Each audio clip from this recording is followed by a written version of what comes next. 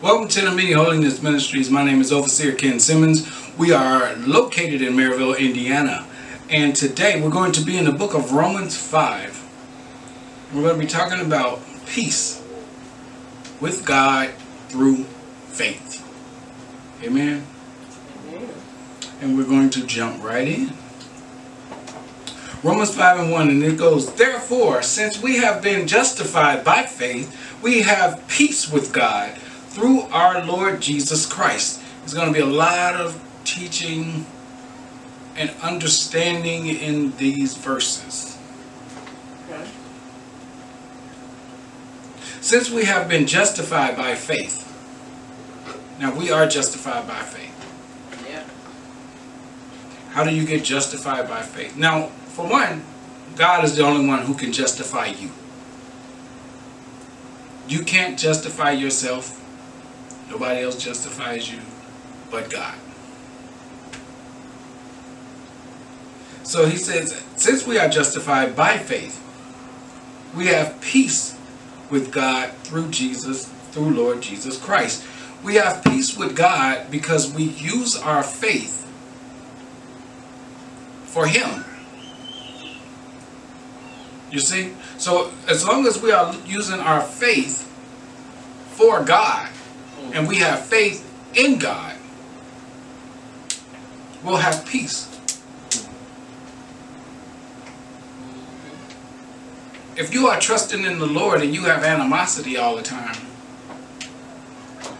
you're not really trusting in the Lord. Right. That's not to say you won't have any problems in your life, but the Lord will give you peace in those problems. 2 says, through Him we have also obtained access by faith into this grace in which we stand. Obtaining access. So our faith gives us access to God. When you put your faith in God, He opens up the door for you. So your faith doesn't go in vain. You see? Through Him we also obtain access by faith into this grace in which we stand. And we rejoice in hope of the glory of God. So we can rejoice in our hope. Right? We can rejoice in our hope because of our faith in God. Now this is when you are going through something and you just trust God all day long. Bills are due, but you trust in the Lord. People don't like you, but you got faith in God. You ain't gonna worry about it. You got some things in the works that you're trying to get done. You have faith in God, and you don't even worry about it. God will establish your steps.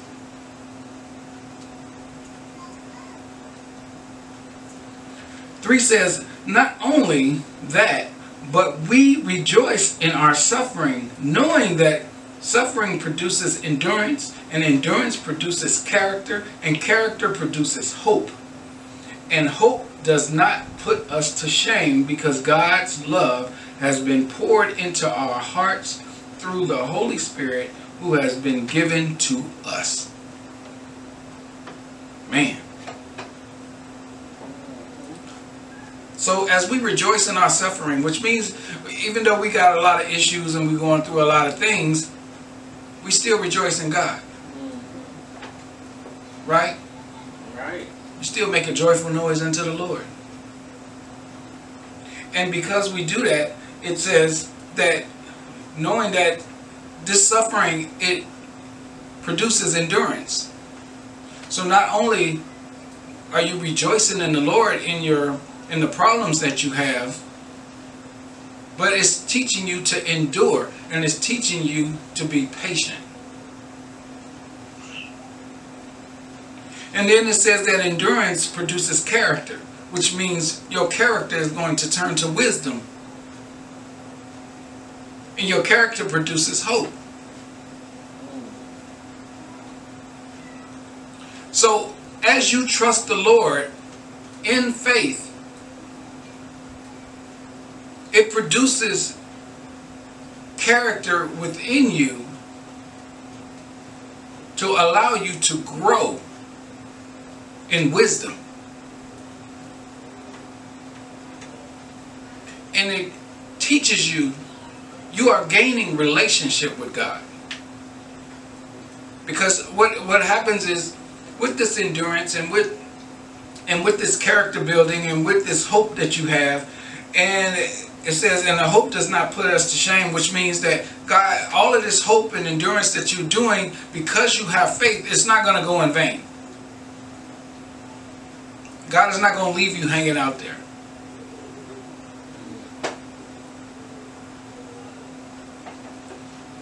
When we're going through something in this house, I always tell my wife, God did not bring us this far to just leave us hanging out there. And every time, He answers the call.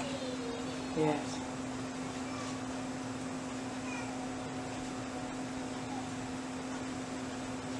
And that's because the faith has to be there.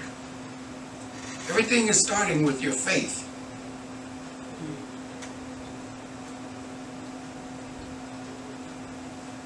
And it says, and you have this faith. Now, as you, and it seems like you having faith, you're getting endurance. God is giving you things as your faith works. So as your faith works, He's giving you endurance. You're starting to learn how to endure things. Because now when you go through that same problem again, it don't faze you as much because you know God gonna help you. Right? Right. Then that endurance brings character. Right? So the character building process of you gain wisdom, you gain knowledge, you gain understanding of how God works in your life and what this means when these things happen. Right. It produces a prayer life. Right? Because as you see God help you more, you pray more. Your belief system grows. Your faith grows. Right. And as those things grow, you grow. So now, as you grow, it says, because God's love has been poured into our hearts through the Holy Spirit. Now, this is what happens as all of those things are going down.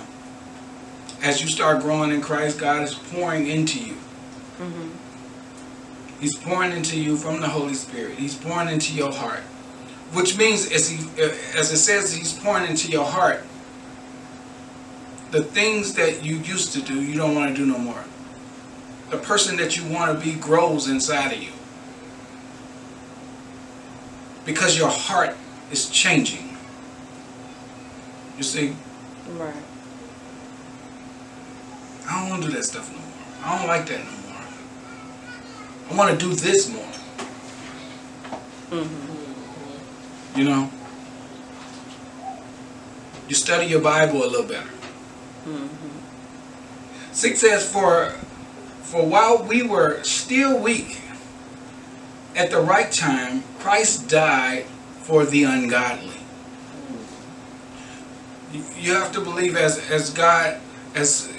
you grow in Christ, you understand that God died for people just like you. Right. And what's humbling about that is that you never lose that. Because you have to understand, when you see somebody that is where you used to be, you can understand what they're going through. Right. And you help them.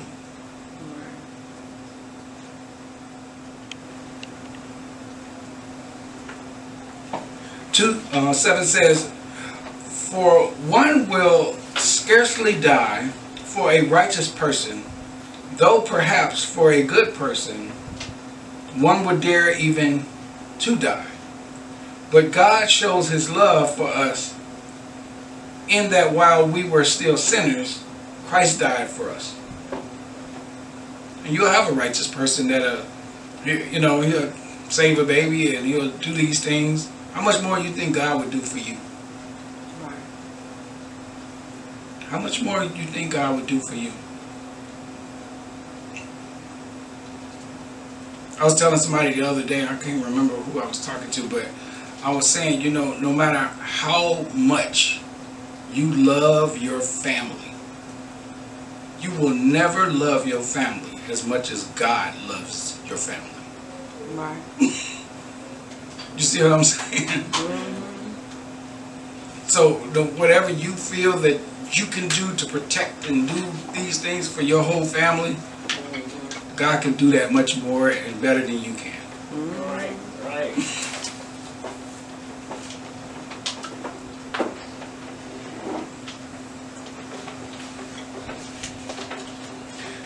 Nine says, since therefore we have not been justified by his blood, much more shall be saved by him from the wrath of God. Since therefore we are now being justified by his blood, much more shall we be saved by him from the wrath of God. The much more we are saved by his blood. Jesus shedded his blood for our sins. And the more we are up under the blood of Jesus, the better we are protected from the wrath of God. Right. 10 says, for if while we were enemies, we were reconciled to God by the death of his son. And when it says by us being enemies, that means that we wasn't in Christ. For if we were not in Christ, we were reconciled to God by the death of his son. Much more, now that we are reconciled, shall we be saved by his life. So, we were reconciled to God in our deadly state as being not in Christ. Mm-hmm. So when Jesus resurrected into life, we became life as well. We have been able to obtain that same life. Right? Right. 11 says, more than that, we also rejoice in God through our Lord Jesus Christ, through whom we have now received reconciliation. Now we have that reconciliation because Jesus has died for our sins and he rose again. And now he has defeated death, so we don't have to die in our sins. We come to Christ, we're under Christ, he conquered death. What better person to be under than the person who conquered death? Right. Right? Right.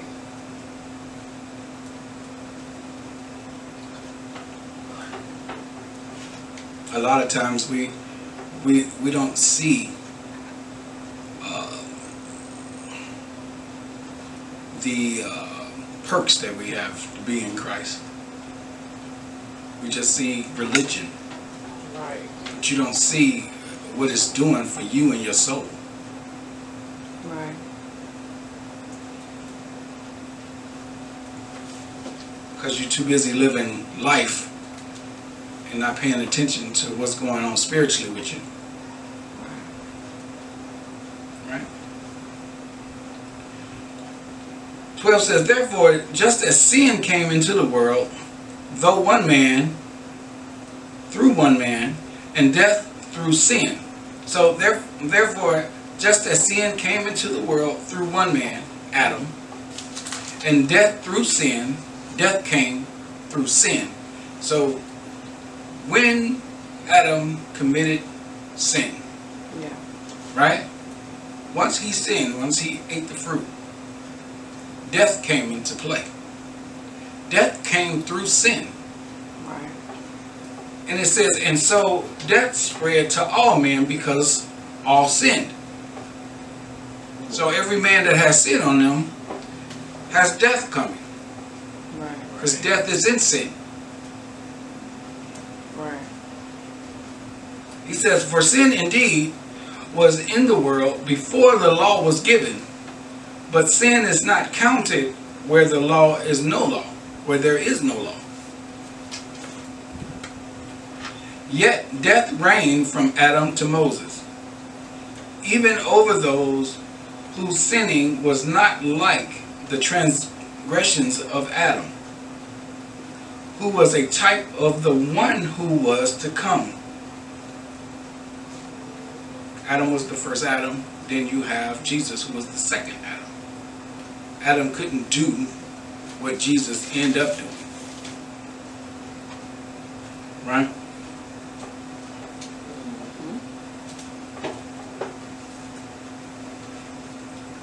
But the free gift is not, in 15, the free gift is not like the trespass. For if many died through one man's trespass, much more have the grace of God and the free gift by grace of that one man, Jesus Christ, abound for many. So this one transgression that Adam did to make sin come into the world and death come into the world, this one man did all of this stuff. It only took one man to take it out. Right. Right. Right? Right. One man made a mess. It only took another one to clean it up. That's it. It's funny how in that scripture in 15 it says, for if many men died through one man's trespass, and then it shows you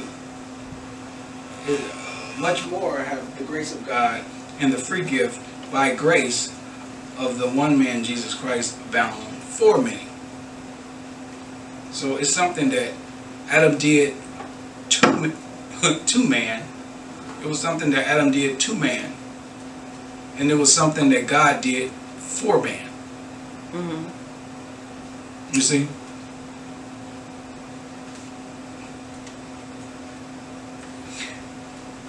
(16) says, and the free gift is not like the result of that one man's sin. For the judgment following one trespass brought condemnation, but the free gift following many trespasses brought justification. So what Adam did, he brought down condemnation on all men. But when you come to Christ, you are justified by your faith. You see? And that's where that scripture comes in. You know, there is no condemnation in Christ. But if you're in the world, you're condemned already. You know, and a lot of people believe Christians condemn people. We don't condemn anybody. The Bible already tells you that there is no condemnation in Christ. And if you're not in Christ, you're condemned already. I don't have to condemn you. You're already condemned. Come to Christ and get out of condemnation. 17 says, for if because of one man's trespass, death reigned through that one man. Can you imagine death being in one man? Think about Adam. Once he sinned.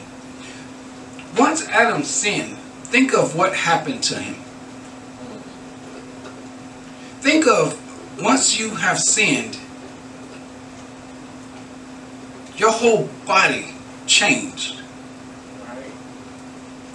You start learning things that you didn't know. And one of the things he learned was fear.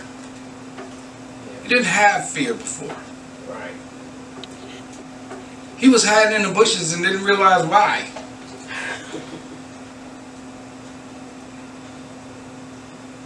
Right? Trying to figure out what happened. What happened to Adam?